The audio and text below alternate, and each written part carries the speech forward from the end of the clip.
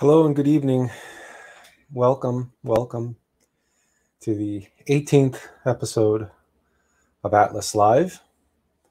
And if you're here, hopefully you had an opportunity to, you're here because you saw the ad for the announcement for this live stream.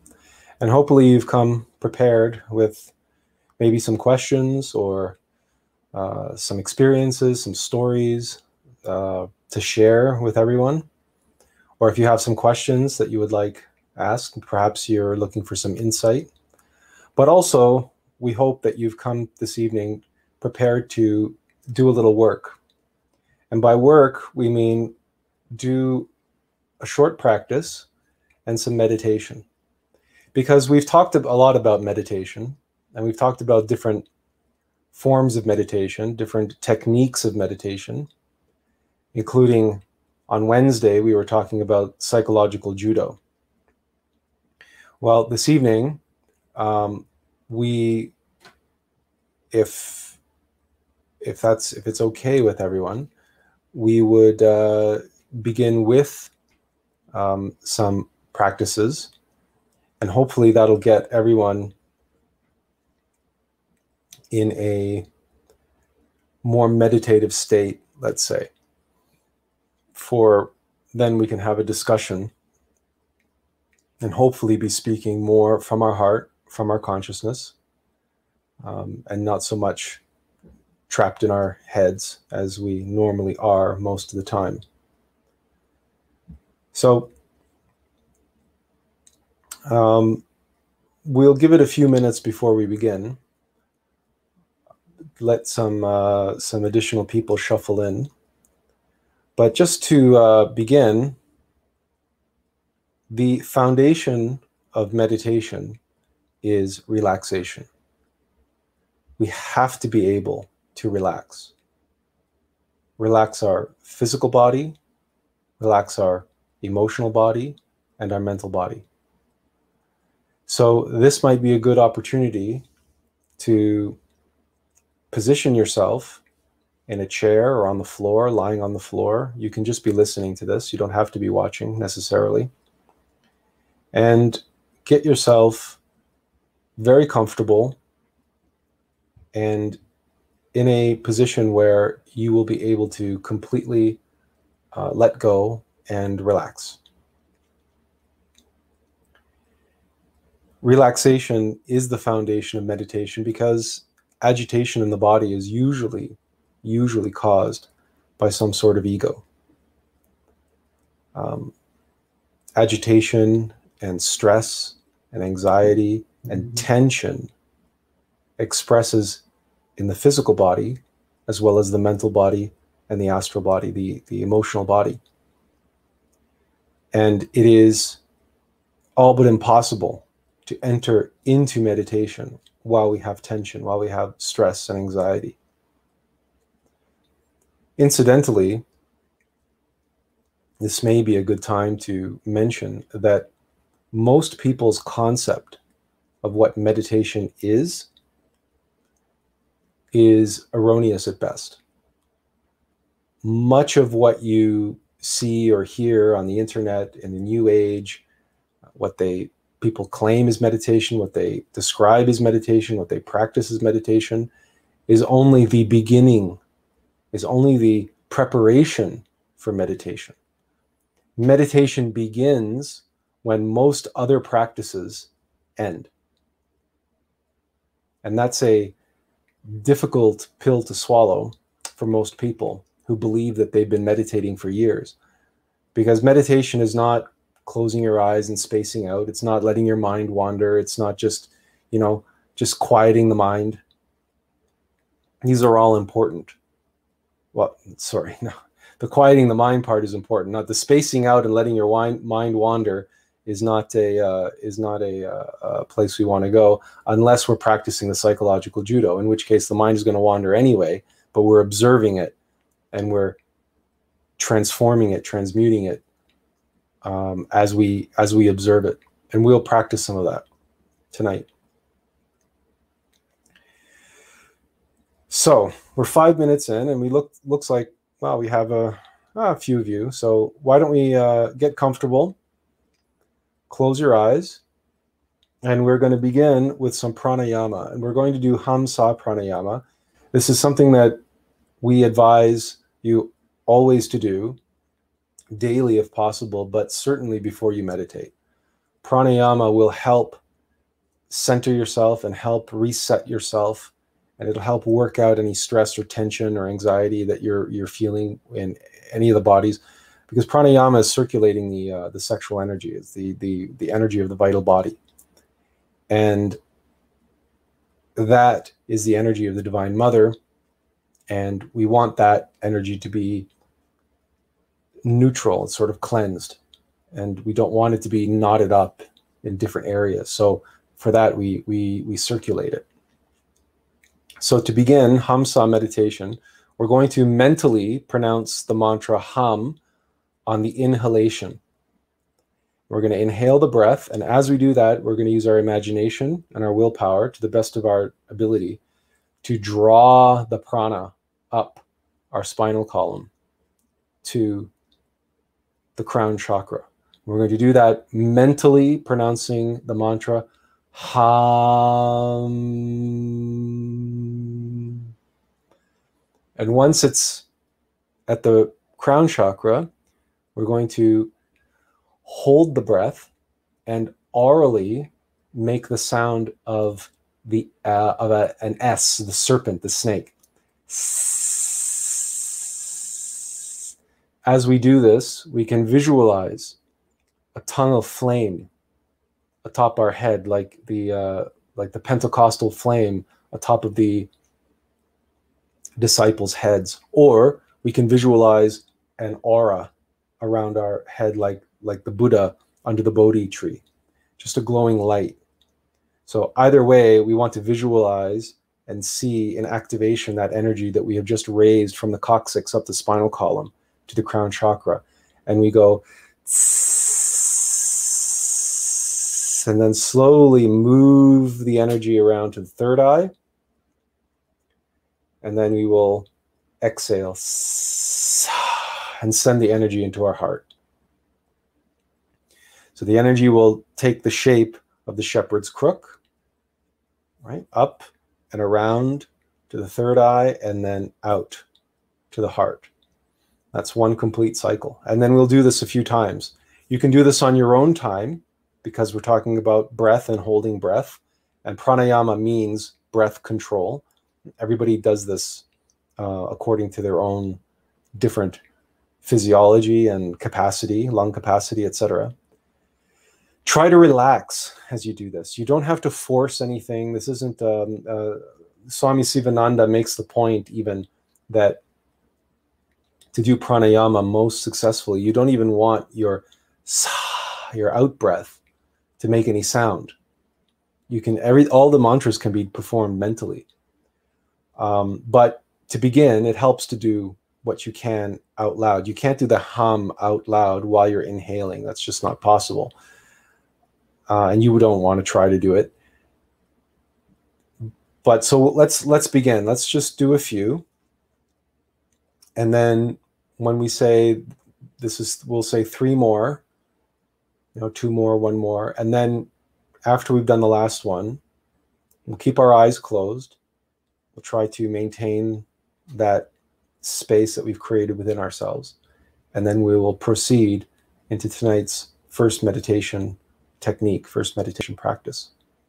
So, relaxed in a comfortable place, preferably with your spine straight, or as straight as you can manage it.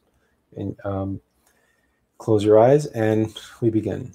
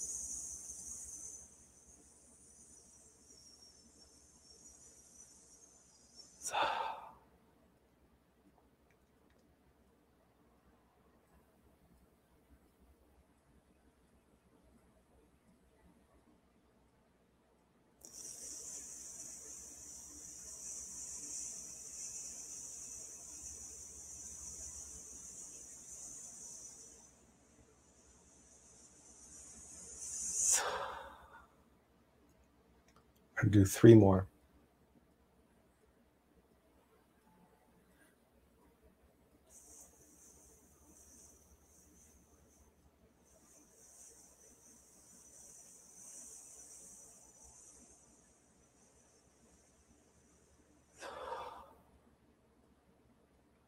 Two more.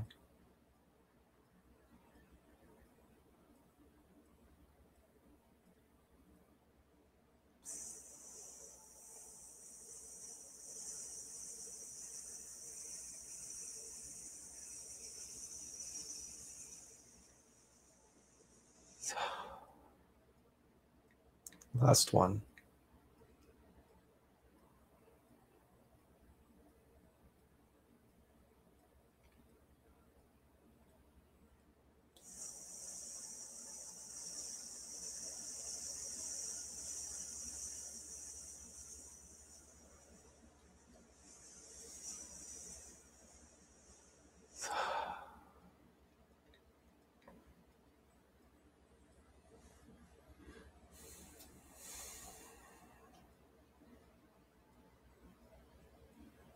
Just relax and observe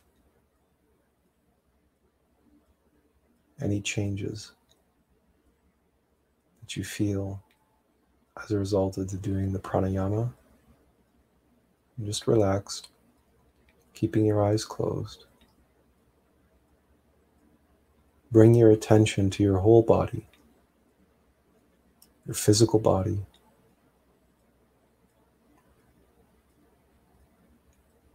Bring your consciousness in your awareness of your physical body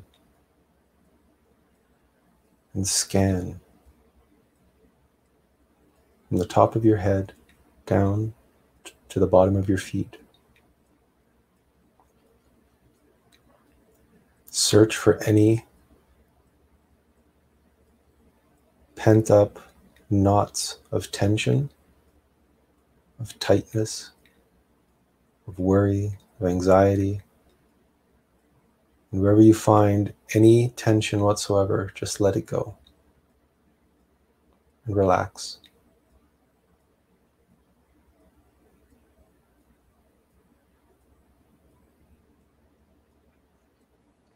We often carry a lot of tension in our shoulders and in our neck.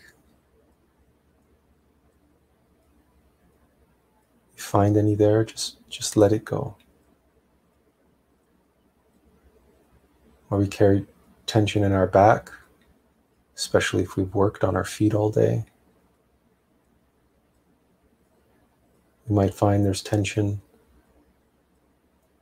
in our hips,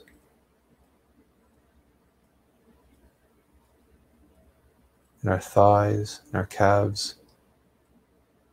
Just let it go.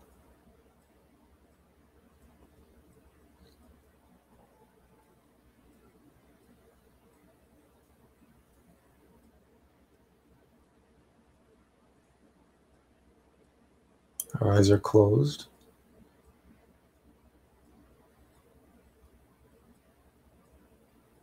But if we are concentrating on different areas of our body as we scan, we might discover that the muscles behind our eyes are tensing up. So relax them. We're not looking with our physical eyes, so you can completely relax them. But don't relax your concentration. Stay focused, directing your awareness as you seek out any hidden sources of tension and let it go.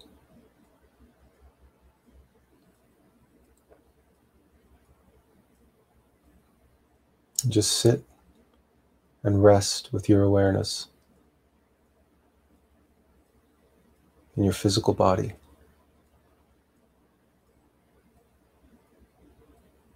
Feel the air on the inhalation filling your lungs, expanding your belly.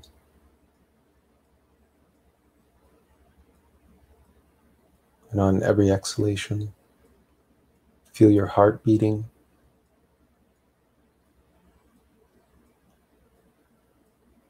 Become intimately aware of your physical body.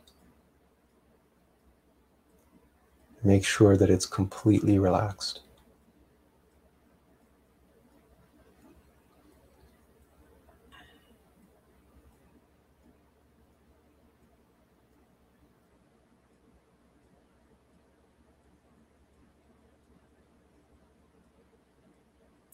Now,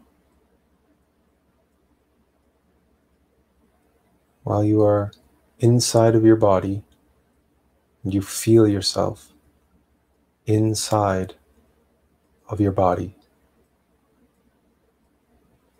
expand your awareness to completely fill up this vessel. Feel yourself inside of it, but stay relaxed.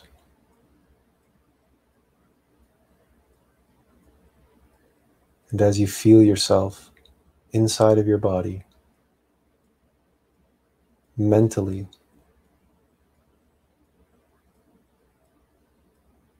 proclaim the truth to yourself. I am not this body.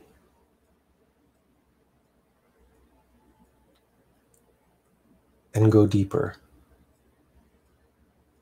Put your awareness on your vital body, on the foundational body, on the body of chi, the body of prana, the body with which we were working just a few moments ago in pranayama.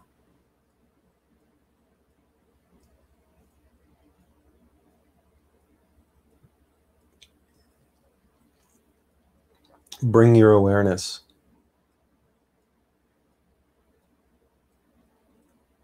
to that ever so subtle, yet ever present tingling sensation beneath the physical body, the one which is the foundation of the physical body, the vital body, the body of chi, the body of prana. Bring your awareness to it. You may feel that tingling in your fingertips. You may feel it in your toes. You may feel it anywhere throughout your body. It may feel like very gentle pins and needles. It may feel like heat. And remember to relax. This is not an invitation to tense up. Remember, you have abandoned your physical body. You've left it behind. You're now in the body of prana, the body of chi. Relax. Feel your vital body as you fill it with your awareness, with your beingness,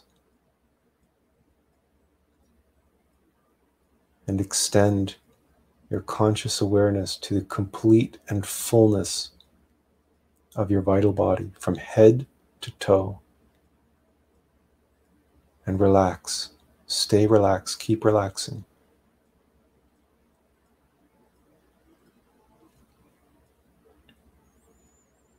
Don't forget to breathe slowly. If it helps you, you can breathe in through the nose and out through the mouth. Otherwise, breathe through your nose.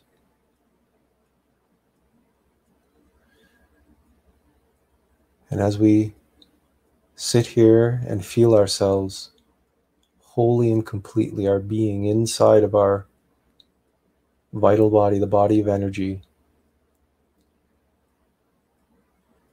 in your mind, proclaim to yourself the truth.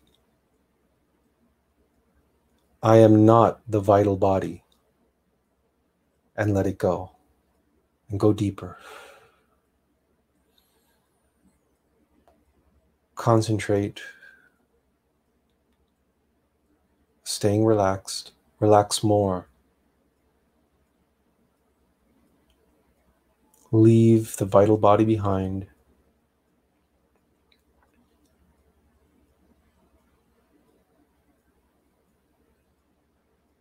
Now visualize yourself.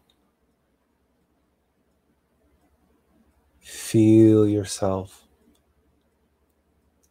going deeper into your astral body, your emotional body.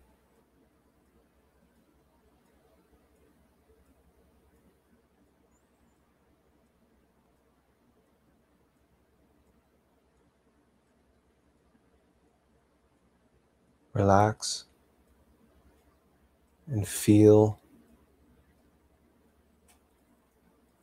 into your astral body. It can feel your astral body stretches out beyond the borders of your other two bodies. Your astral body can feel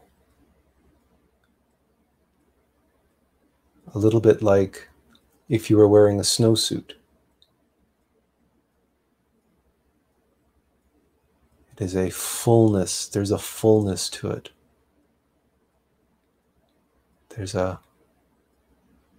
obviously not physical, but if you feel yourself into it, you can fill up this space that stretches out beyond your physical body.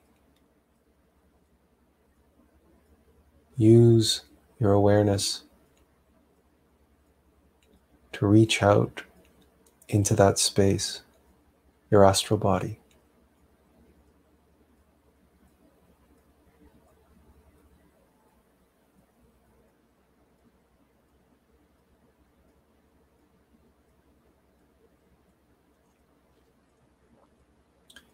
With practice and with sufficient pranayama prior to doing this practice, you can develop the ability to fully realize your presence in your astral body. And when you do that, you can astral project from meditation. But that's beyond the scope of tonight's practice. So just do your best and relax. Just feel that space, of emotional space, that emotional body that stretches out from your heart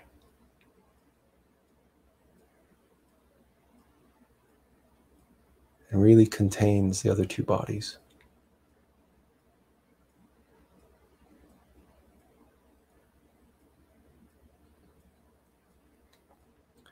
And with our consciousness filling up with the presence of our being, the astral body, feeling that expanded self, we relax, take in a deep breath, and in our mind, we say to ourselves, we proclaim the truth. I am not the astral body. And go deeper. Abandon it, leave it behind.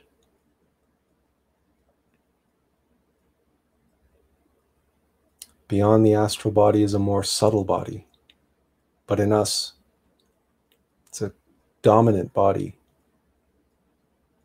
the mental body.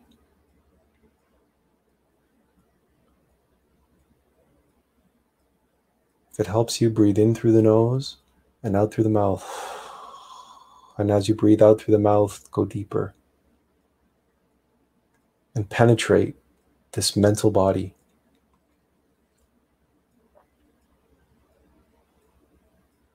It's a more subtle body than the astral body, but its energy is also more focused.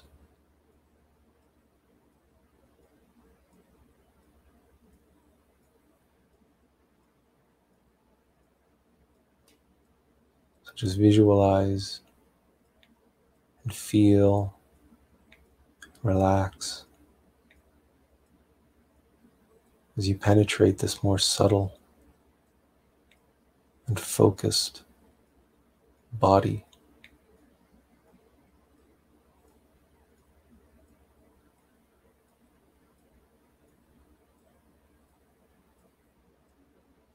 And as we did before,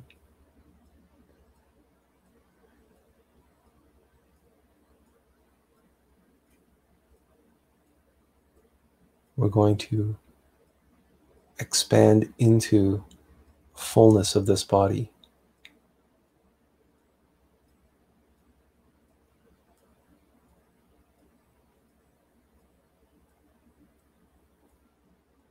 From head to toe, and completely occupy it with the fullness of our being. This mental body. You may feel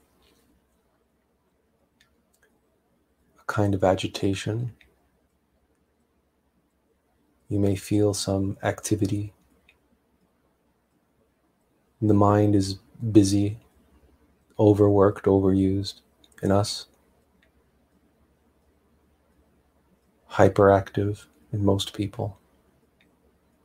And you may feel that as you occupy the mental body, the activity.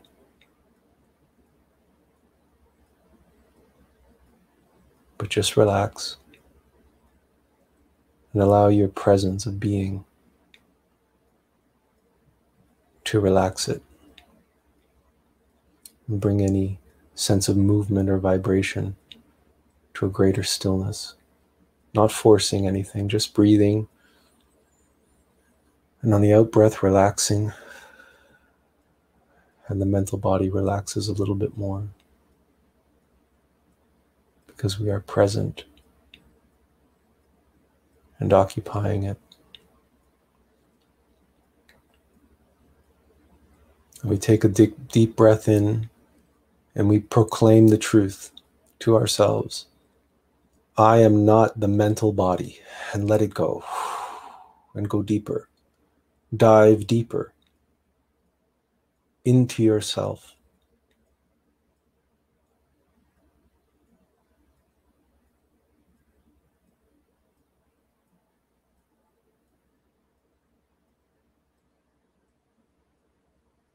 We all know what willpower feels like. We might not know how to use willpower without tensing ourselves up. So as we enter the causal body,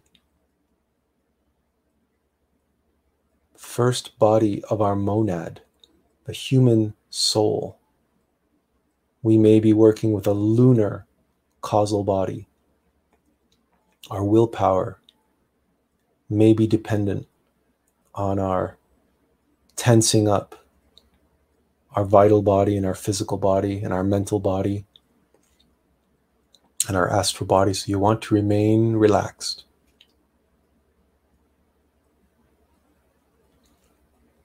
And recognize that the causal body is telema, it is willpower. It is the source of our willpower, it is the source of our will.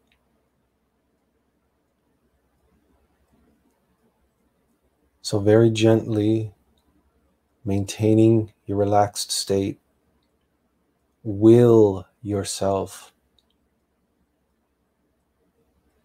into your causal body, but stay relaxed. This is not easy to do. So if you find yourself tensing up, just relax. You want to feel the source of your willpower, head to toe, your capacity to move, your capacity to be here now.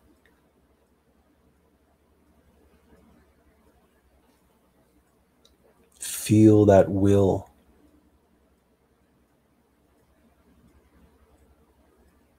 The foundation of all the bodies we've experienced so far. None could function without this will, this causal body, which we now occupy. Relax.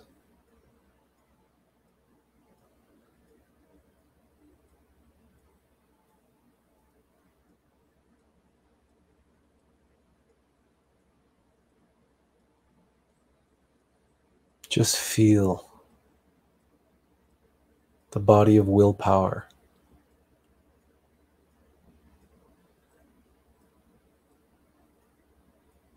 And in a very relaxed state, take a deep breath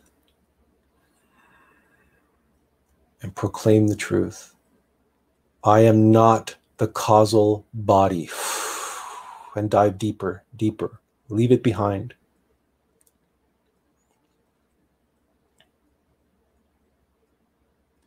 Dive deeper into yourself and seek, very relaxed, seek the evidence of your Buddhic body, the body of your consciousness, the body of awareness itself.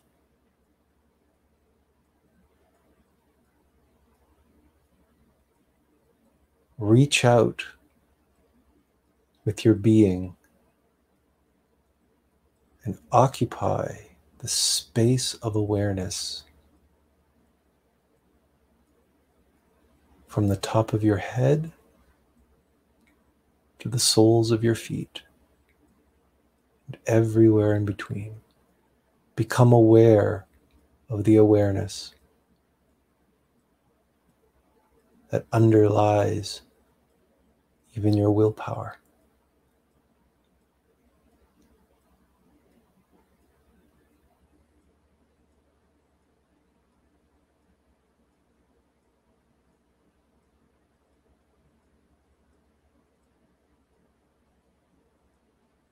To help you feel into your Buddhic body,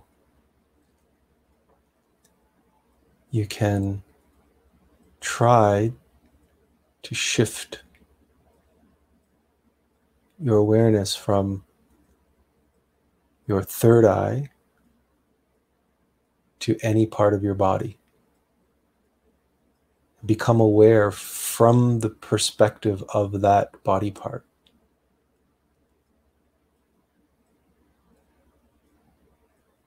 Because your Buddhic body mirrors like all of the others.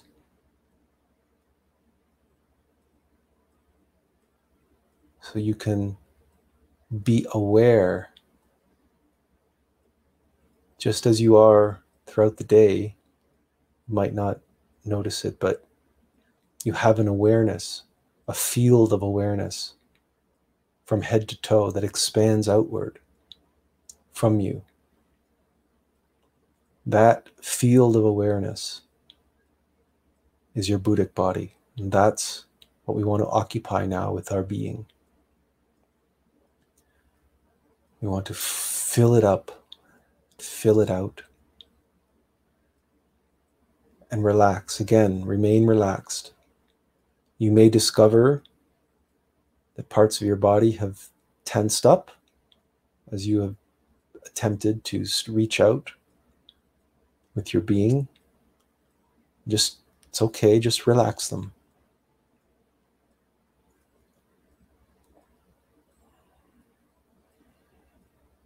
Just be pure awareness.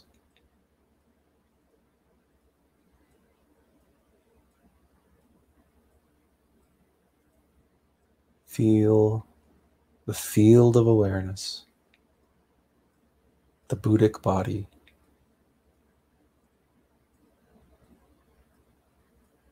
The body of consciousness, the divine soul.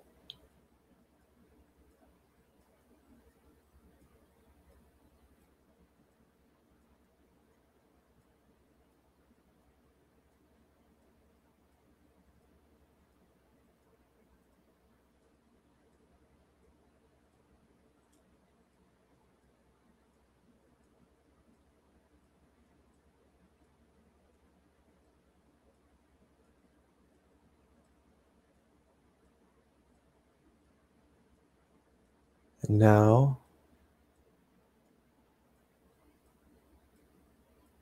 from this body of awareness,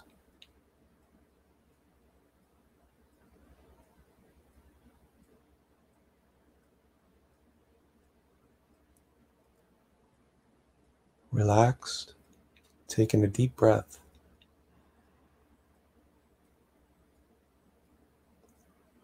Proclaim to yourself, I am not the Buddhic body. And go deeper. Go deeper still into your heart.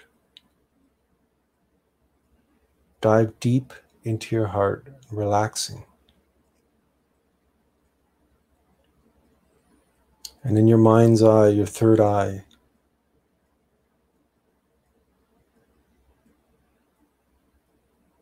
in the distance, see a point of light.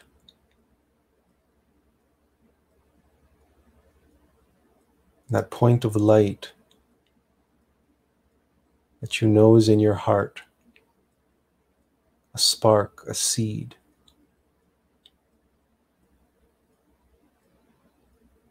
the atom nous.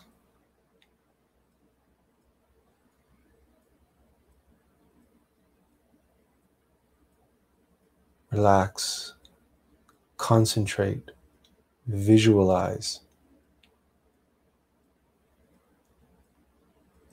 There's that point of light that is in your heart.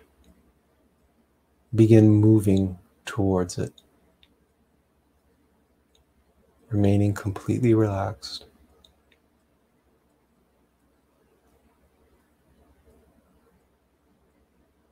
That little point of light slowly gets bigger as we move towards it through space.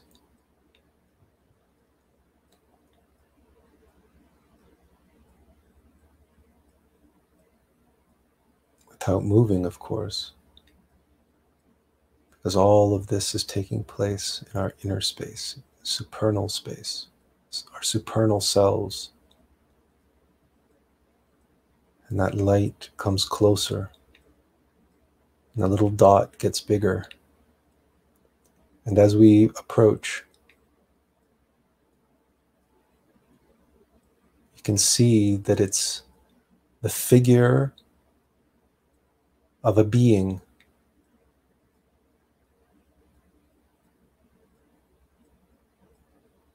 The white light, the white dot, as it gets closer, begins to reveal its form, its shape. It is a body. It is a glowing being.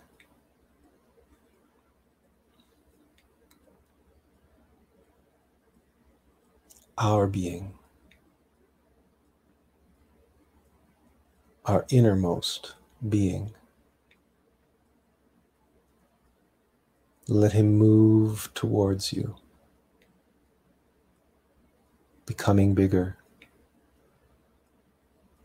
as we move closer to our atmic body.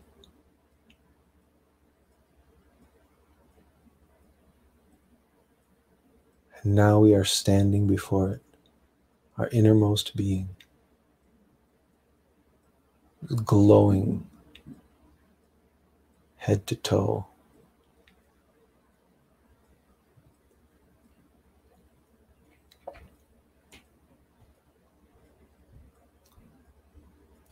Just remaining relaxed,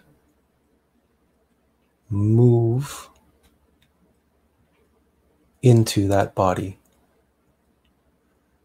Let that glowing body engulf you from head to toe. Occupy your atmic body.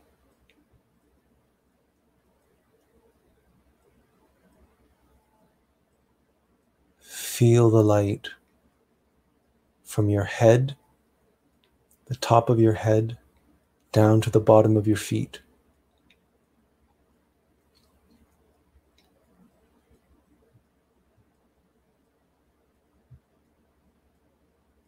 Be one with your being, your atmic body, your innermost Atman. Relax. Relax and relax more. Relax into this light body, this body of beingness, this body of amness, and feel yourself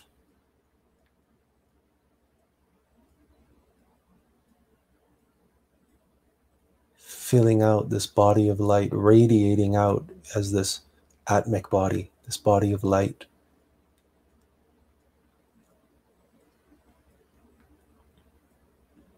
Relaxing. You can visualize yourself as this glowing body of light.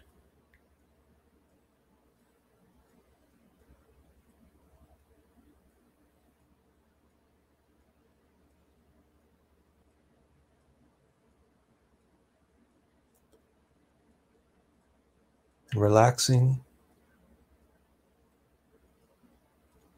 feeling yourself occupying this glowing body of light from head to toe. Take in a deep breath and proclaim the truth. I am the being. I am the being. I am the being.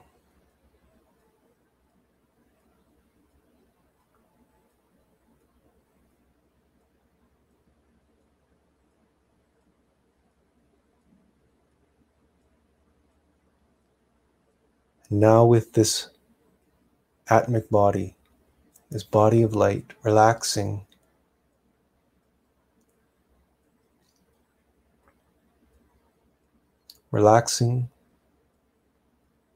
concentrating, remaining in your light body, visualizing the glowing light body that you are occupying, that you are in, your being.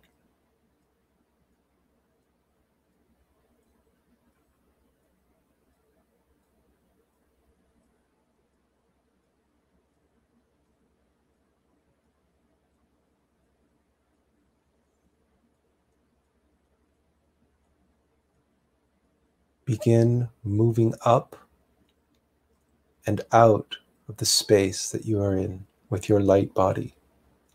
Begin floating up with it.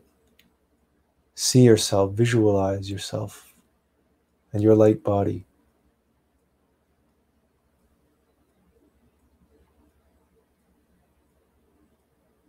Floating up, out of your chair, out of your room, past the walls, into the evening sky,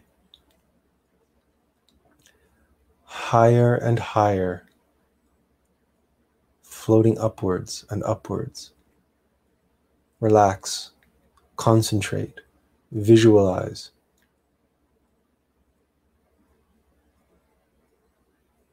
Remind yourself, I am the being. I am the being. I am the being.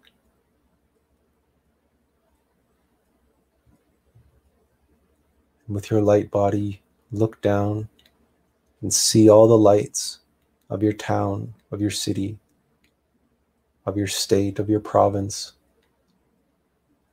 and eventually of your country, of your continent. So we float all the way up into the atmosphere.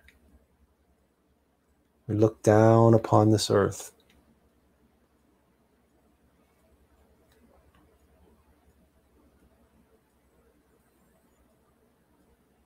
Now turn with your light body. Turn towards the sun.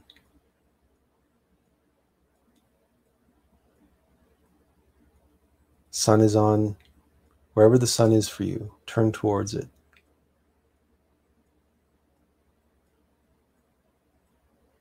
There in the sun, there's a figure, shape of a being.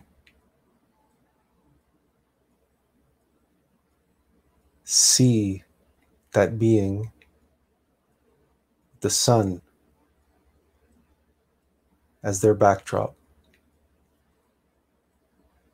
And let that being be whatever speaks to your heart.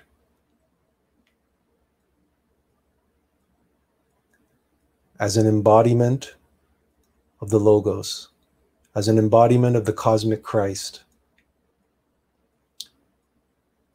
You might see Jesus, you might see Buddha, Shakyamuni, you might see Krishna, Quetzalcoatl, Woden, Fuji, Zoroaster, it doesn't matter. Choose whatever embodiment of the Christ speaks to your heart.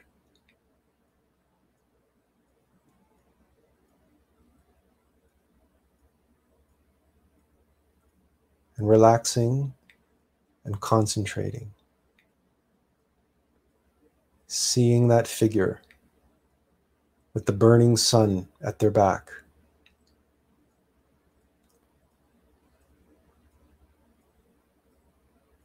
Looking upon us, smiling upon us. We who are one with our atmic body, the glowing body of light, looking upon the being of our being, the embodiment of the perfect multiple unity, the Logos, the cosmic Christ. Relaxing, concentrating, visualizing, we pray, Our Father, who art in heaven, hallowed be thy name. Thy kingdom come. Thy will be done on earth as it is in heaven. Give us this day our daily bread, and forgive us our trespasses, as we forgive those who trespass against us.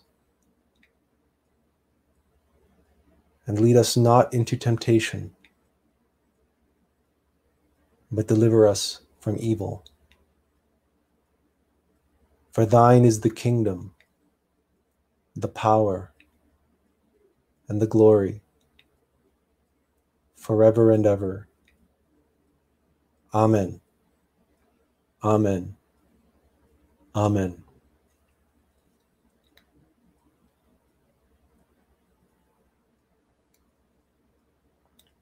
One with our innermost being, our atmic body. Visualizing the being of our being, the Logos. Relaxing, concentrating. We can finally comprehend what the words Our Father mean.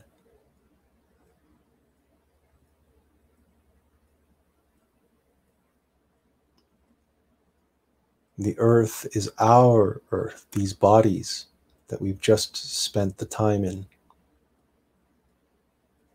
But let us also recognize the earth that we left behind. Let us turn back to her and see her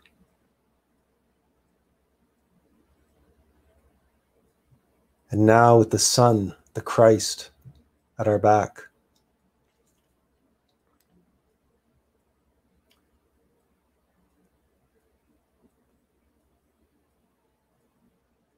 that being, that avatar, that embodiment of the Christ comes closer and puts his right hand on our shoulder.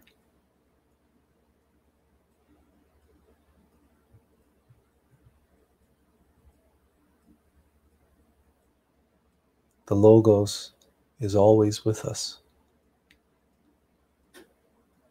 The being of our being. And the power and the light and the force and the strength of the sun.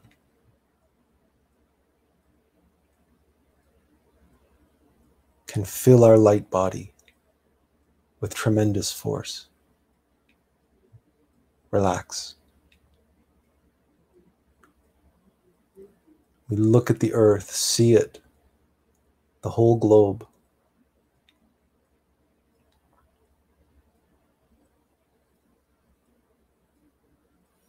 You may wish in your light body to fly down and fly over the land, relaxing, visualizing, flying over the seas, over the forests, the deserts, the grasslands, the cities, the towns, the countryside. You see rising from this planet, from this earth, like a thick, black, inky smoke. All of the suffering, all of the pain, all of the worry, the anxiety, the stress, the fear, all of the suffering of this humanity, this planet and all the animals and the ecosystems that are suffering. And you see it rising like this thick, inky black smoke. With the Logos at your back, his hand on your shoulder, and you and your light body. Breathe into your nostrils that thick, black smoke.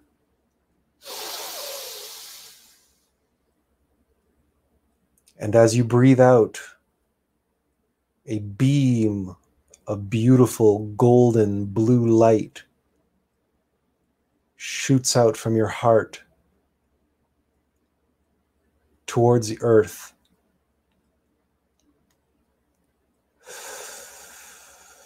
And surrounds it and encases it in this beautiful globe of light, this glowing blue light. Inhale the darkness, the blackness, the pain, the suffering. And breathe out the love and the light and the healing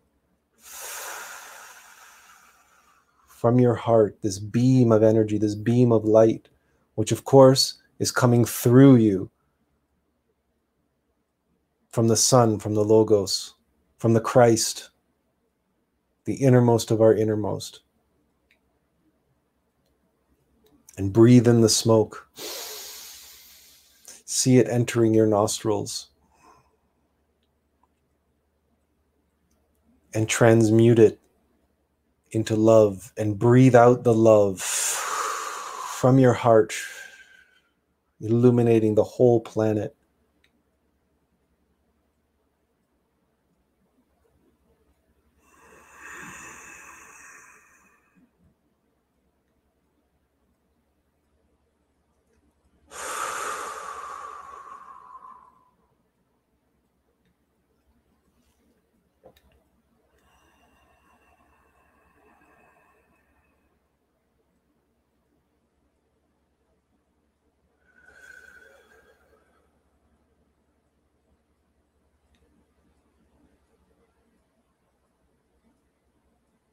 Relax.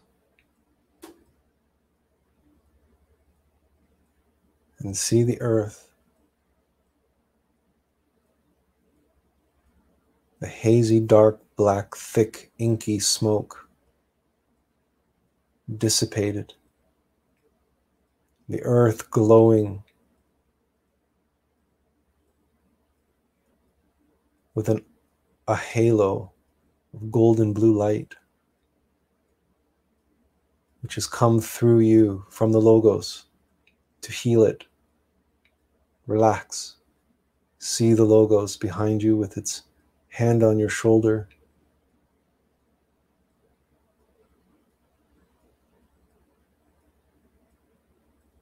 And now, mentally, with all of your strength and force and light, with the strength and light of the Logos working through you, proclaim, may all beings be happy. May all beings be joyful. May all beings be at peace.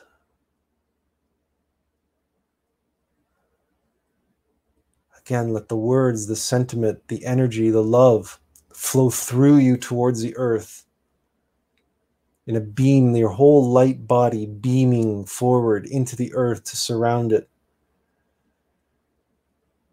May all beings be happy. May all beings be joyful. May all beings be at peace.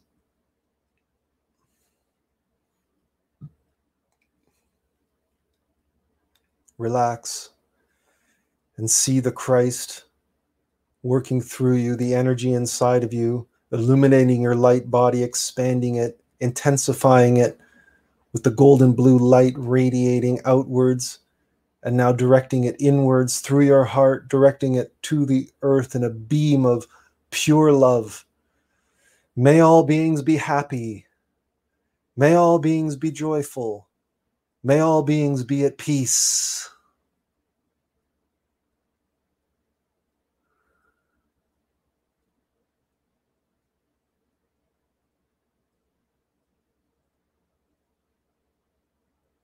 Relax.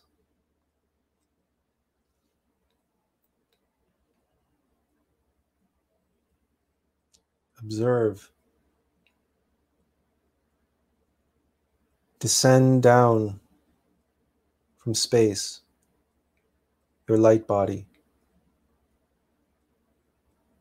Return to the earth. Return to your country, your province, your state, your town, your building, your home. Let your light body descend and reunite with your other bodies. Return to your place of meditation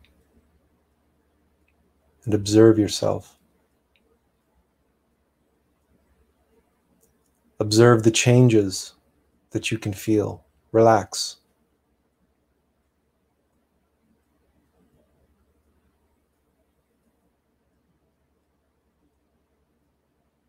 Be aware of how different you feel. These are changes that you made happen.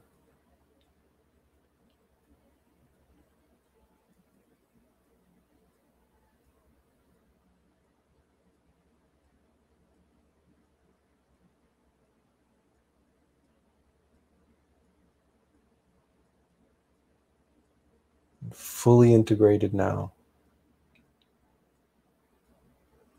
Your light body, your atmic body, your Buddhic body, your causal body, your mental body, your astral body, your vital body, and your physical body. Be present in all of them simultaneously.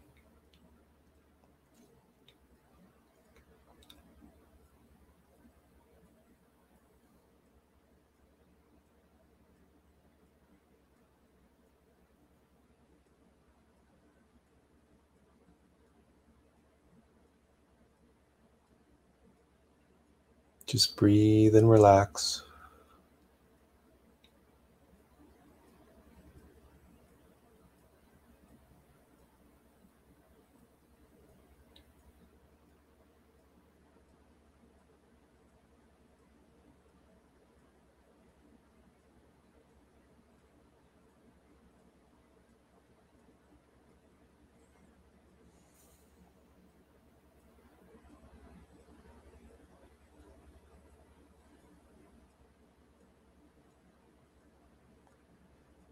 Whenever you're ready, you can open your eyes.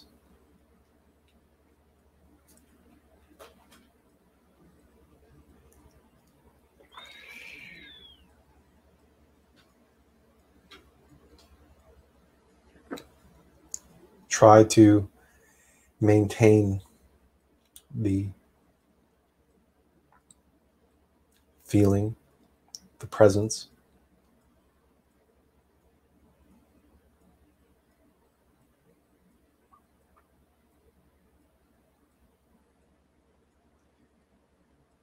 The attitude, if that's the right word.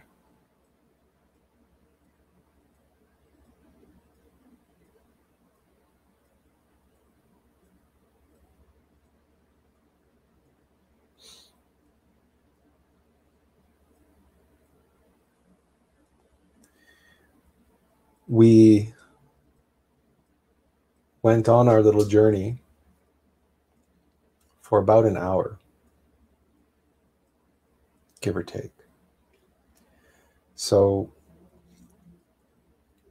this is by no means did we cover the breadth and scope of meditation in that hour. But what we did do is practice two different but related techniques of meditation.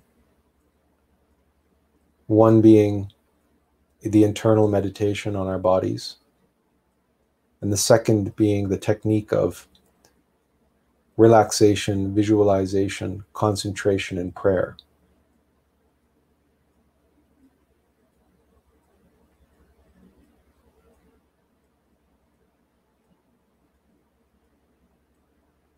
These techniques allow us to more fully appreciate our true nature, our divine nature. And visualization being such a powerful phenomena allows us to work with superior forces in a meaningful and practical way that we can feel and that we can experience in meditation. And when we learn to integrate our atmic body, our Buddhic body, our causal body, with our mental body and our astral body and our vital body and our physical body, and when we experience ourselves together one with the being, then we are in a position where we become more tuned and attuned to His will, His abilities, His knowledge, His wisdom, but also that of the Logos, that of the Christ. Because our innermost being is an essence, a seed, a spark of the Logos.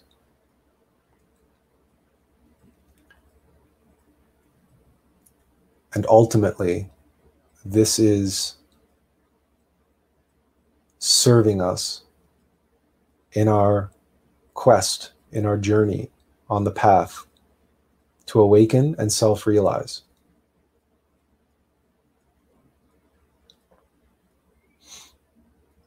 A path and a journey which no doubt has led us down many paths, many roads.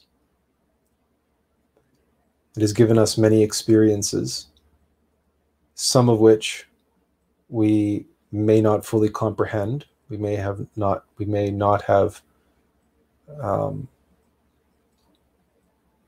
fully realized their purpose or their meaning in our life.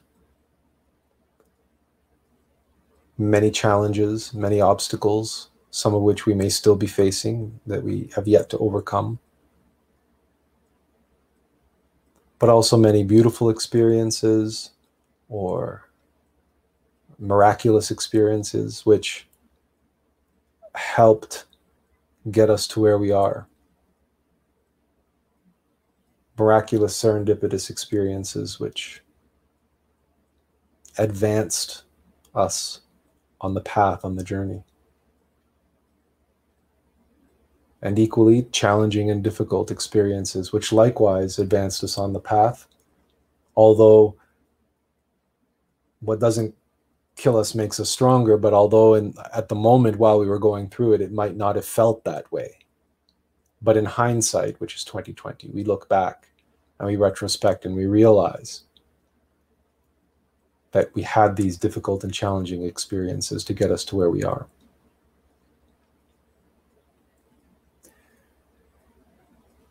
And we would like to take the rest of this evening to open the floor, as it were. There's only a few of us. There's no need to be shy. There's no need to be afraid.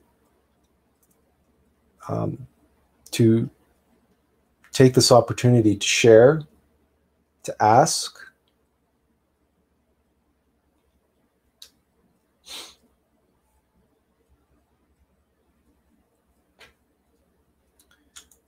you're most welcome, Benjamin. This is only the beginning of these techniques. Use your own imagination and use your own intuition to use visualization to serve you. But that powerful relationship, when you can meditate and visualize yourself uniting with your innermost being, and then turning to the Logos, turning to the Christ, and praying, "Our Father who art in heaven." Now you understand why it's our Father, not my Father, but our Father. That's why we always say we, because there's Attila, the mortal vessel, and then there's Attlas, the innermost being, who is not an I, but a multiplicity, a unity, 12 individuated aspects, including the Divine Mother. That's why Jesus has 12 apostles, 12 disciples, because that's what that represents. And we turn to the Christ and we pray, "Our Father who art in heaven," the being of our being, the perfect multiple unity. And it's in this meditation, when you practice that and you turn as one, united with your innermost, recognizing the truth. I am the being, I am the being, I am the being. I am not this body. I am not my mind. I am not my emotions. I'm not my willpower. I'm not my consciousness. I am the being. But it's not enough to say it mentally. We have to go through the process of retreating from the physical, the vital, the astral, the mental, the causal, the Buddhic, into the atmic body.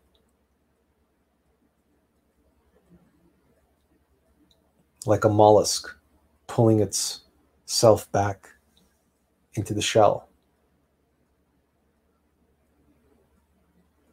And then from there, we can enter into levels of meditation. Relax, visualize, concentrate, and pray. And we can turn to the Logos, and we can ask the Logos anything. We can ask for guidance. We can ask to be shown what we need to see.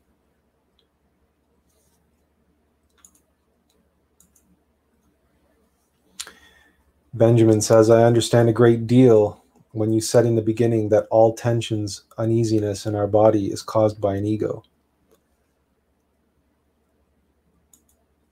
And that's why relaxation is so important as the foundation of meditation, because the egos are going to interrupt and going to prevent us from having a pure and objective experience. They don't like meditation.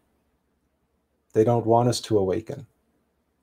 They don't like us retracting ourselves from the four bodies of sin. That's their domain. They want to keep, and you'll notice this, as you were practicing, you probably noticed yourself tensing up. That's literally in the lunar, in the infernal worlds, that's literally those egos grasping and trying to hold on to you and trying to pull you back down. And that's why we feel that tension, that resistance. And so we describe it as like the water tension on the surface of the water, right? There's water molecules trying to evaporate, and then there's undercurrents trying to hold them down, and there's this congregation of molecules on the surface of the water that creates surface tension, and that's what that is.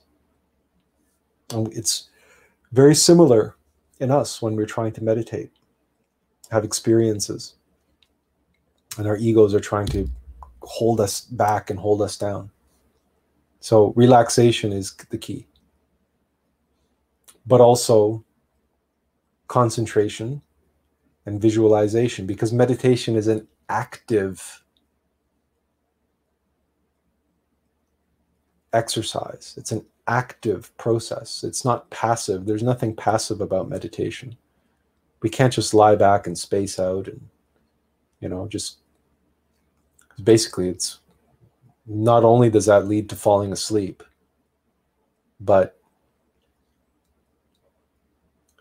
well, I mean, just tonight's practice, you can see how much effort and energy goes into just relaxing, let alone the visualization and the concentration.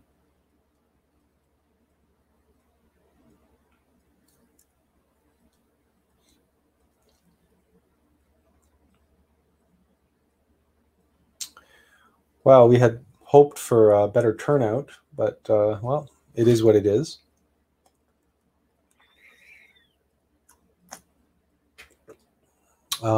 If no one... Okay, so Benjamin says, yes, I agree. I notice that the ego keeps people in perpetual confusion and stupor. It doesn't want us to meditate and be attuned with our innermost being and be calm and clear. No, it doesn't. Anytime we find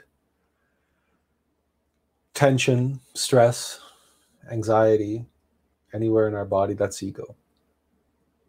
Or in our mind, or in our emotional center, it's ego. Because the ego, the egos, our egos, because we have many of them, they siphon our energy that way. Because if they can put various centers into agitation, they can cause them to vibrate, right? And as they vibrate, that's when they can siphon the energy away from the fact that they've got us in vibration. See, the highest vibration is relaxation. These lower vibrations are more crude. It's like the difference between the note played on a flute and the banging of a drum, of a bass drum. So you know that the note played on a flute, like let's say a Sufi flute or a Native American flute or a Japanese flute, you know that there's this beautiful melodious sound to it, and it barely impacts us, but it impacts us emotionally, and it can penetrate into our being, that beautiful, flute sounds, or an acoustic guitar, or something like that. But then you put on some gangster rap, and then you're assaulted by this heavy bass drum beat sound, which is violent and aggressive and assaults the senses, and you can feel it hitting you. And if you're susceptible to it, you will start moving to the beat, right? You'll start jumping up and down. You'll start, you'll react to that beat, and you'll react in a physical, primal, kind of animal way to the drum beat, that heavy bass beat, and your sexual center and everything is going to vibrate at that low vibration. And it's not by accident that so much gangster rap is filled with swearing and sex and violence, and right, associated with those low vibrations of so-called music. Because the egos are feeding the egos are feeding on our sexual energy. And they're doing so by stimulating us, and with that low frequency, low vibrations.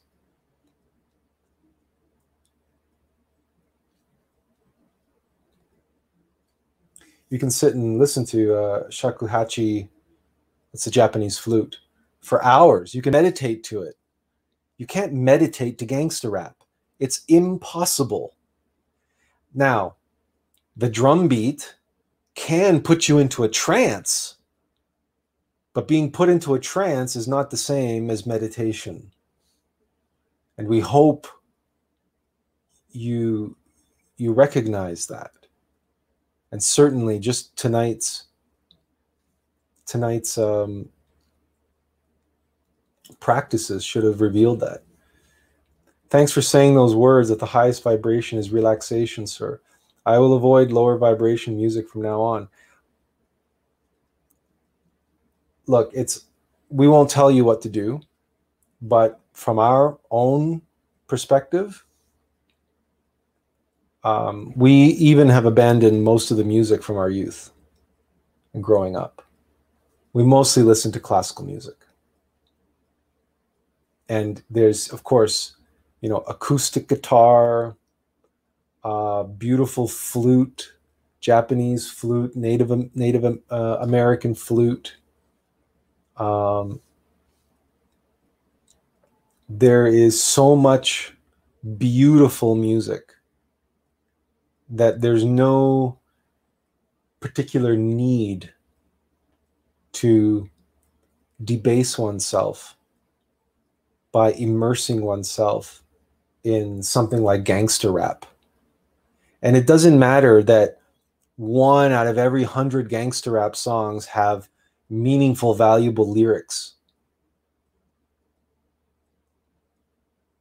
It doesn't look. You take a meaningful, valuable lyrics from any poem, and you drench it in negative energy.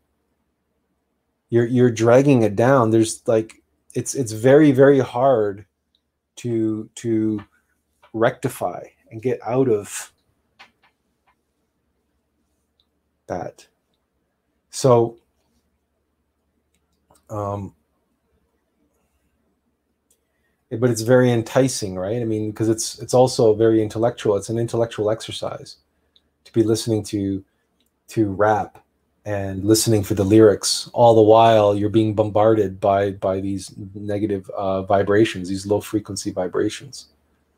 But that's why they're so lyrical, because they're enticing, they're tempting, right? Because they're stimulating the mind as well as stimulating the sexual center, right? The primal animal centers. They're basically, gangster rap is the ultimate entertainment, musical entertainment for the intellectual animal, which is it's stimulating the lunar astral body, the lunar mental body, and the lunar vital body, and the lunar physical body, the animal self, the 4 bodies of sin. That's what gangster rap is designed to stimulate, and that's what it stimulates. So of course it's stimulating on that level. In the same way that rock and roll was stimulating. It's stimulating because it's activating, it's stimulating lust, it's stimulating the sexual centers. That's why so many women throw themselves at rock stars and throw themselves at rappers. Because the musician goes up and does his thing and is playing his rock music or whatever, and the women lose their mind because their sexual centers are being activated. Their lust is being put into activation, and they think that they're in love with the musician, but they're not in love with the musician. They're in lust. They're infatuated. Anyway, we don't want necessarily to get off on that tangent, but there's no shortage of, if you like intense music, if you like bombastic music, there's no shortage of intense, bombastic classical music. Beethoven was not known for his genteel style. Neither was Wagner, right? There is a place for intensity, but there's a difference between listening to one of Beethoven's symphonies. And Beethoven even has a symphony that calls for the use of cannons. Was it Beethoven or another musician? Maybe I'm getting my musicians mixed up. But there are symphonies and classical musical pieces of classical music that call for the use of cannon fire. So it's not that, the drum has no place. I mean, Sufi mystics use the drum. They use the drum in zikr, right? I mean, it's because the drum is what can create the rhythm. And when you share that rhythm in a space of love, that can be very powerful. But in that case, what you're doing is you're raising that vibration. You're using the rhythm as a foundation, but then you're raising yourself up. And that's why they refer to those lower frequencies and lower vibration as the bass line, right? The bass line, and everything else builds on top of that. And it's just giving the rhythm that everything else builds on top of. But to make that rhythm the point and the focus, and the way the rhythm is executed in whether it's rock music or rap music, that beat is, for example, how the beat is used in many Aboriginal communities around the world. They use the beat and the drum to pull themselves down and associate and identify with those primal animal rhythms within themselves. And on the path, we long to liberate ourselves from that, right? And that's the difference.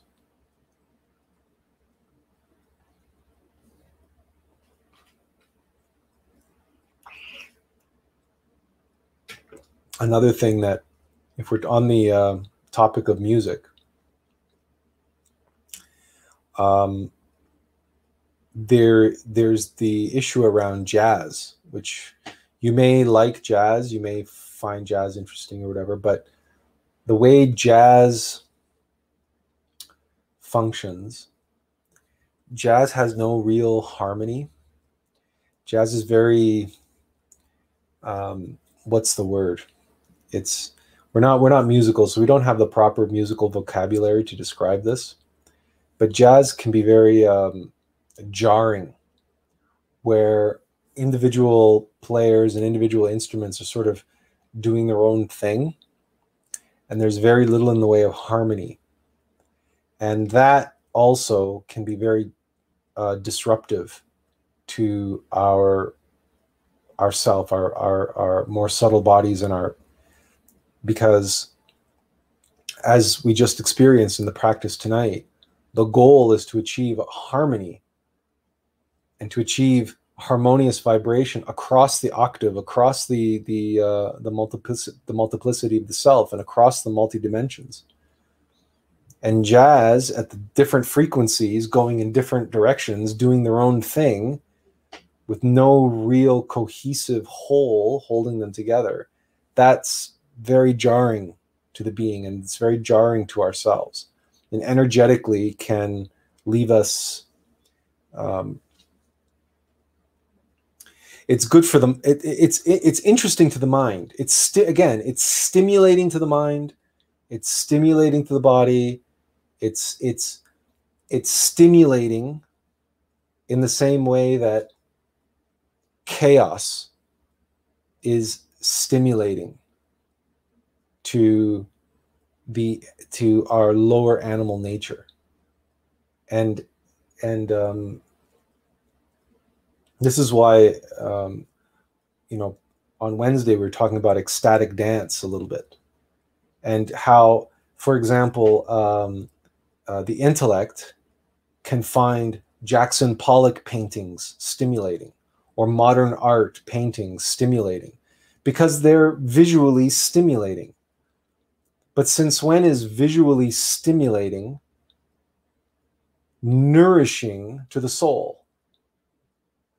Right? There's lots of things that are stimulating, right? We can stimulate our senses all we want, but that's not what we're looking for when we're looking for a harmonious, cohesive union with beauty and the source of beauty, and something that was divinely inspired through our engagement with that something, whatever it is, whether it's a painting or a play or a poem or a song or a symphony or an opera.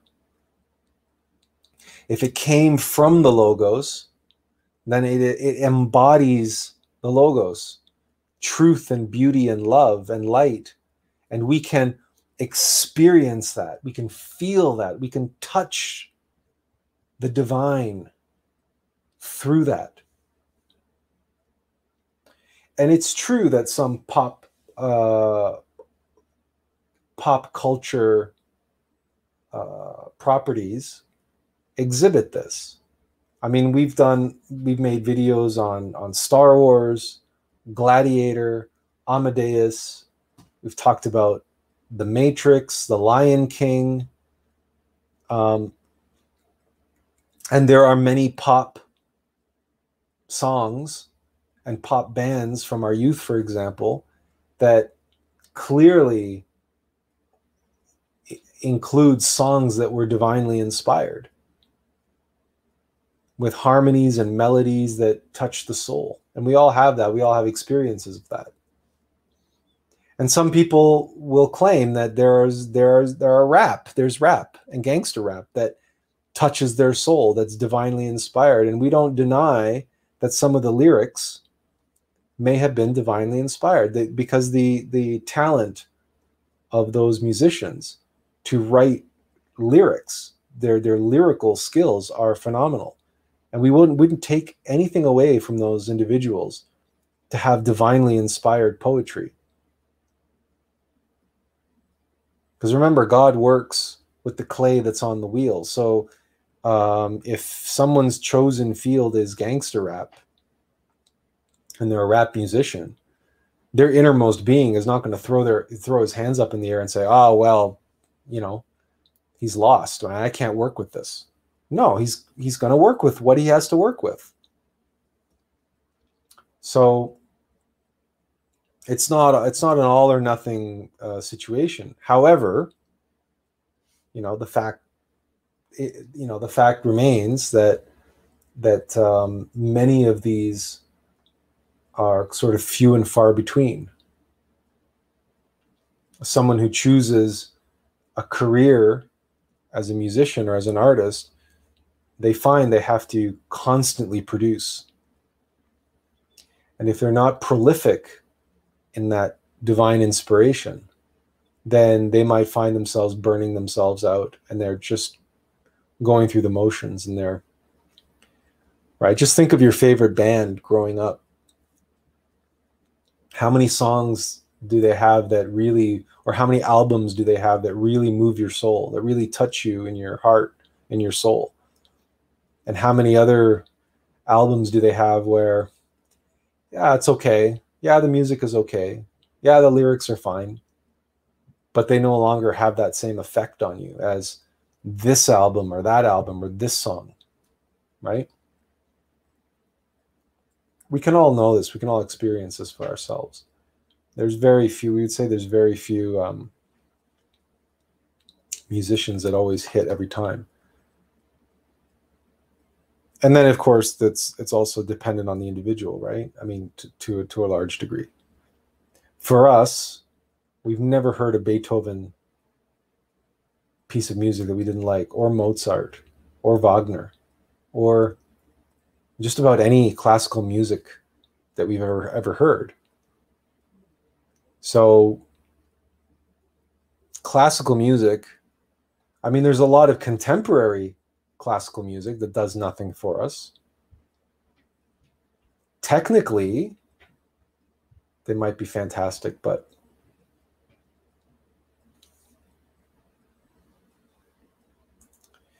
Yeah, exactly. Most music influenced society today is entertainment, and they forgot God. Yeah, that's well said.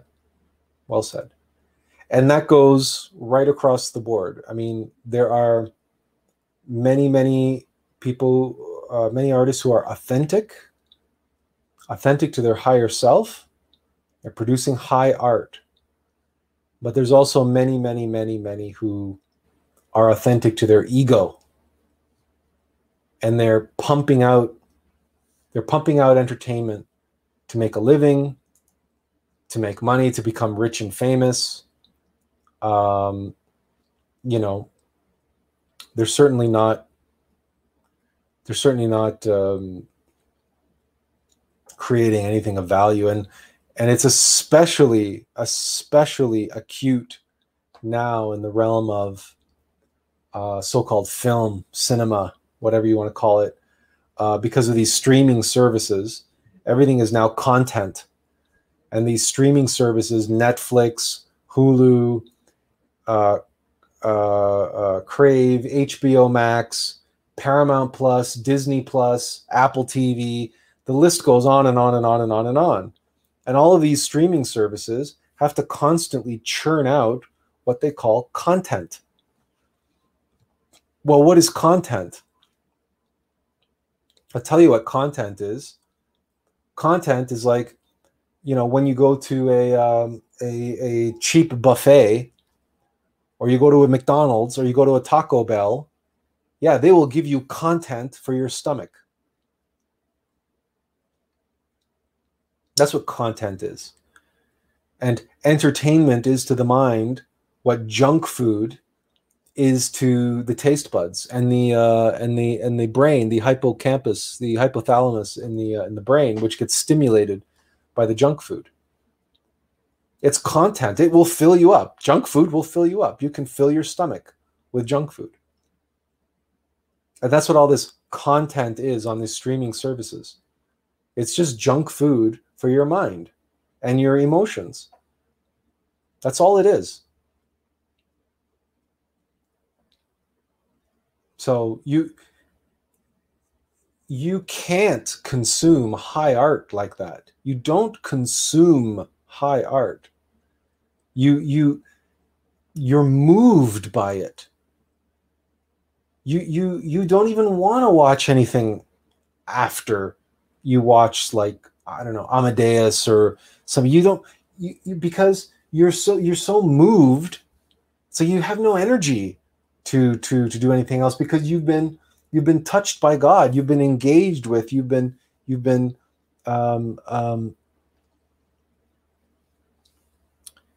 communing with the divine. Like, content, you can't, like, what the hell? It's like, if you went to a restaurant and ate a well-prepared gourmet meal from fresh ingredients, organic, made fresh, beautifully presented, where the chef or the host, because maybe you ate this at someone's house, doesn't have to be a restaurant, and they put their heart and soul into that meal, and you can see it, you can smell it, you can feel it, you can taste it. Every single bite, you can feel the heart and soul that they put into that meal. At the end of it, are you going to want to go and eat McDonald's, or go and grab yourself a bag of Doritos? Probably not. Probably not. Because there's nothing that's going to fill you with it. That's why grandma's cooking always tasted better than anything else. Grandma's cookies or grandma's baking, there's nothing that you could buy at any bakery that would taste better than grandma's baking. Why? Because grandma made it for you, for her grandchild. And no bakery puts their heart and soul and passion and love into their baked goods the way grandma does when she's baking for you. That's why grandma's cookies, grandma's cake, grandma's baking always tasted better. Or our mother's cooking always tastes better. Home cooked meal, when it's cooked with love, always tastes better. Because it doesn't matter how much somebody likes to cook, right? It's if they don't know you, they don't have that same relationship with you. They might love what they're doing, but they're not putting their love for you into what they're doing. Not the way that your mother or your grandmother or your spouse or your significant other might do. It's one of the reasons why in some cultures, in many cultures, this is the case. Not so much, well, I shouldn't say that. In many cultures is the case why breaking bread was always sacred. Because cooking a meal, entertaining guests and cooking for them, it was an opportunity for somebody to show just how much they care, just how much they love and respect and adore and are grateful for your friendship or your kinship, your family, to be a part of the family. They would cook for you, and you could feel it. You could, in all the energy and effort and everything they put into those meals. That's why breaking bread is sacred and always has been in every culture around the world. The only cultures that where it really went downhill are Western cultures, right? US, Canada, and this whole junk food, fast food craze where, no, I just got to shove something down my throat really quick. Well, you go to Europe, it's not nearly as prominent. In Europe, there's still places in Europe where they close up shops for an hour in the afternoon so the shopkeepers can go home and eat with their family, with their spouse, with their children. They go home and they eat a proper home-cooked meal, and they close the shops for an hour. This happens, certainly in Europe. I don't know how, even in Japan they do it. So not everywhere, but in places around the world, certainly the smaller the city, the smaller the town, the more prominent this is. Roy says Amadeus, Zeus, Prometheus.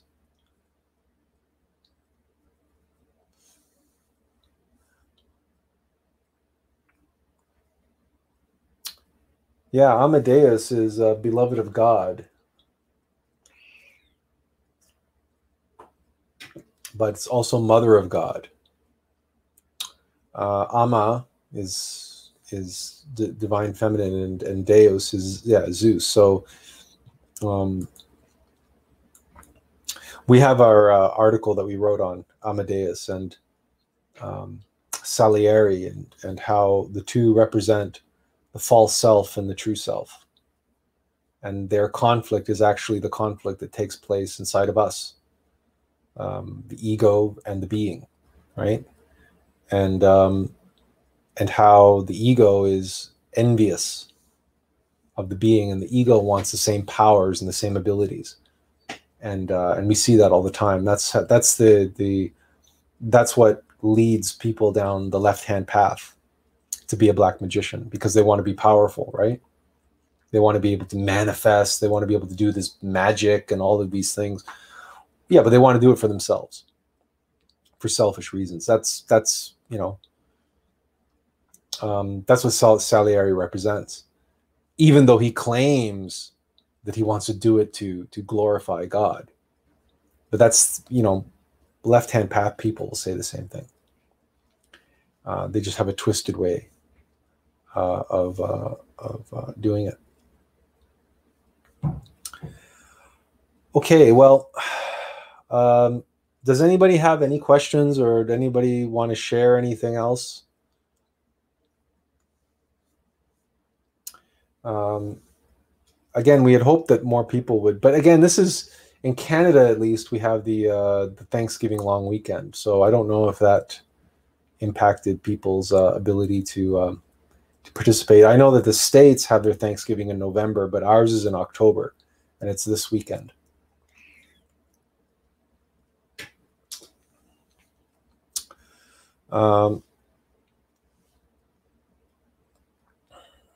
We wanted to have a live stream and dedicate it to now, keeping in mind that we only came up with the idea for this live stream this morning. So, Roy, who's Gil Aviso? Or is that someone that you're trying to entice to join the stream?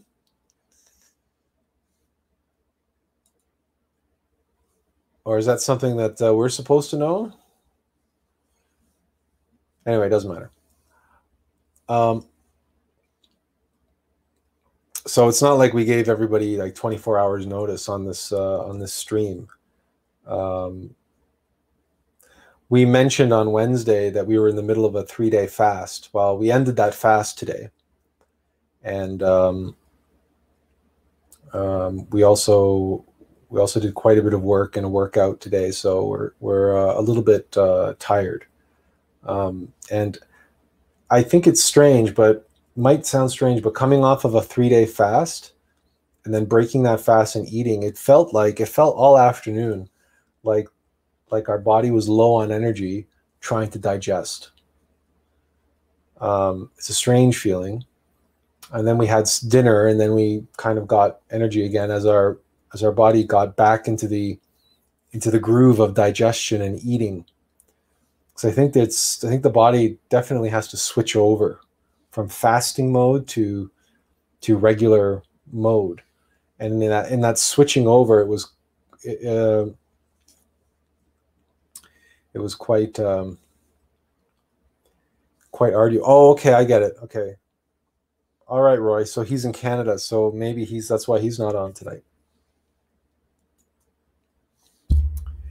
Yeah, so it's a long weekend, but if people are traveling, because it's Thanksgiving is obviously it's a big day here in North America, whether you're in States or Canada. It's one of those occasions where people. Oh, you're in Canada. Whereabouts are you in Canada, Ben?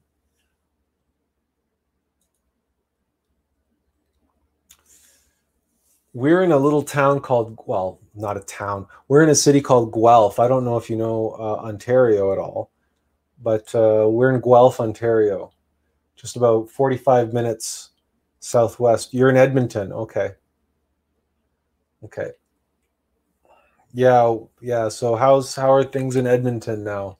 I guess you guys aren't very happy that Trudeau got reelected, huh? Or maybe you are.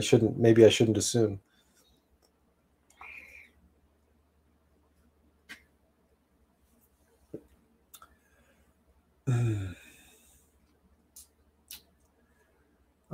They have us. They have us here in Ontario. They have us in like police state.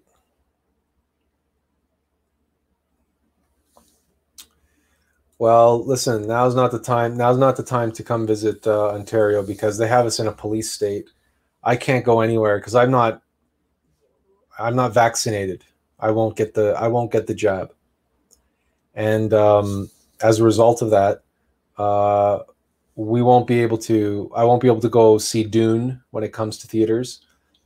I can't go to any restaurants because everywhere I go, I have to produce my papers, right? My proof of vaccination, and obviously, I don't have that because I won't get the jab. Just today, actually, if I can pull this up, just today,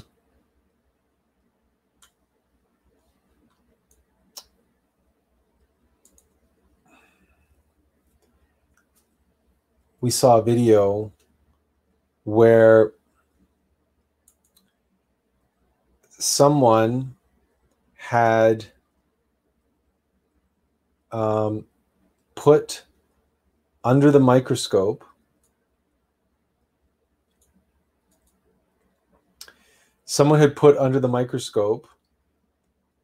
the blood of vaccinated individuals. And here, we're sharing this in the chat with you. We won't put it in the video because we don't want YouTube to axe our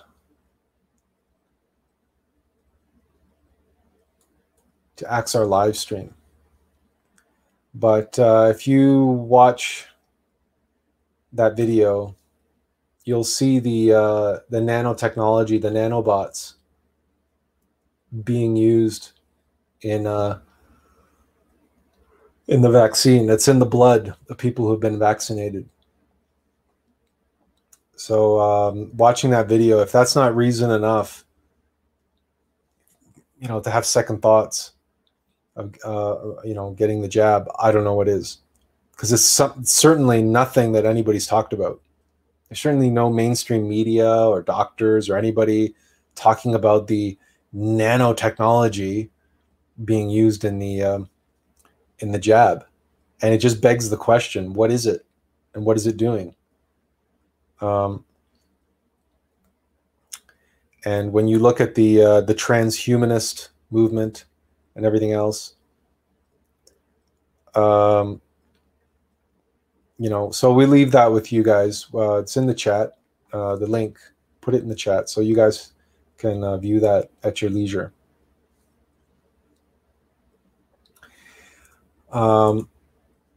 Again, we had hoped for something more of a interactive thing tonight, but again, this is fine. I mean, I hope everyone enjoyed the meditation and the pranayama, and in the future we will cover the type of meditation that's known as retrospection. That's part of the Alm of Life, and retrospecting on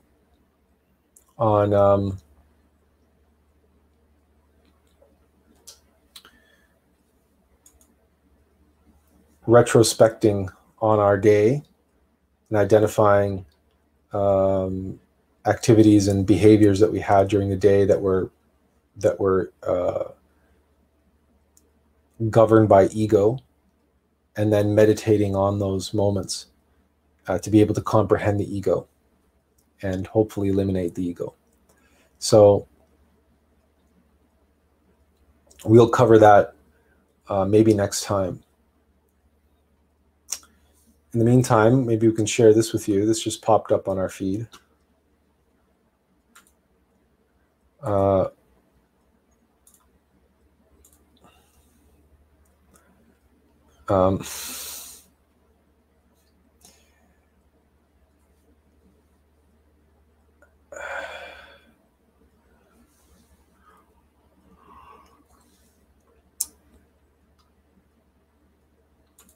All right.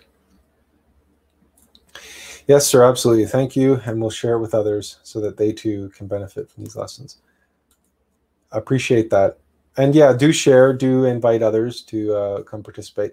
This is, we're under no illusions. What we're doing here is never going to be popular, right? It's never going to be mainstream, because what we're talking about here and what we're doing is challenging, it's difficult, it's genuine, it's real, and it requires commitment and effort, and it's not, there's no silver bullet, there is no magic pill, there is no quick and easy way out of hell. Right? Just as there's no quick and easy way up the mountain, unless you take the gondola, unless you take the helicopter, or unless you get a Sherpa to carry you on his back. But guess what? Right? For a moment, you can get to the summit, or you can see the summit. But guess what? A mountaineer you will not be. And this is what people cannot get through their head. They can't, because their ego won't let them. They cannot grasp. Their mind won't let them process this truth. Is that you cannot you getting to the top of the mountain does not make you a master mountaineer. That's not it's not the getting to the top. It's not being at the top that makes you a master mountaineer, because if you get dropped off on a helicopter or if you take the gondola up, you are not a mountain climber. It is the climbing of the mountain which makes a mountaineer, a mountain climber. But that is an inconvenient truth. It is a hard truth. It is a unattractive truth. The ego wants to just sit back, take its psychedelics, go on its psychedelic trips, and believe that it's already enlightened. You know, mystic pride wants to believe that we're already all one with the Logos, all one with God. We're all gods already. That's the New Age. That's their mantra. We're all one with everybody and we're all gods already. Right? So don't let anybody tell you otherwise. And so we say otherwise. And because we say otherwise, we will not, it's, you know, we're not popular, and, you know, we don't, not that we want all kinds of followers. We recognize that you can't fully experience the Alm of life if you cheat. Exactly. But the thing is that there's an entire industry out there. First of all, there's all the world religions. Okay, let's start with that. Because the New Age religion is just a repackaged form of other religions. It's just repackaged Christianity. And Christianity says all you have to do is believe. Believe in Jesus and you will be saved. Right? It's all you need to do is believe in Jesus and you will be saved. That's like that. That's American Christianity. That's that born again Christian mentality. Well, that's all the New Age is. Right? The New Age, just believe you're already one with the universe, and then you make it so. Right? It's like manifesting your desire. Believe in abundance. Believe in this. Believe in that. Believe. It's all in the mind. When Jesus spoke the truth, he was killed by the Pharisees. Well, yeah, exactly. And we can't tell you how many New Age groups we were kicked out of when we brought our message to those New Age groups. And we can tell you how precious few people from those groups attend these live streams, despite the fact that we post in the remaining New Age groups that we're in word of these live streams, but nobody comes. Right? Because they don't want the inconvenient truth.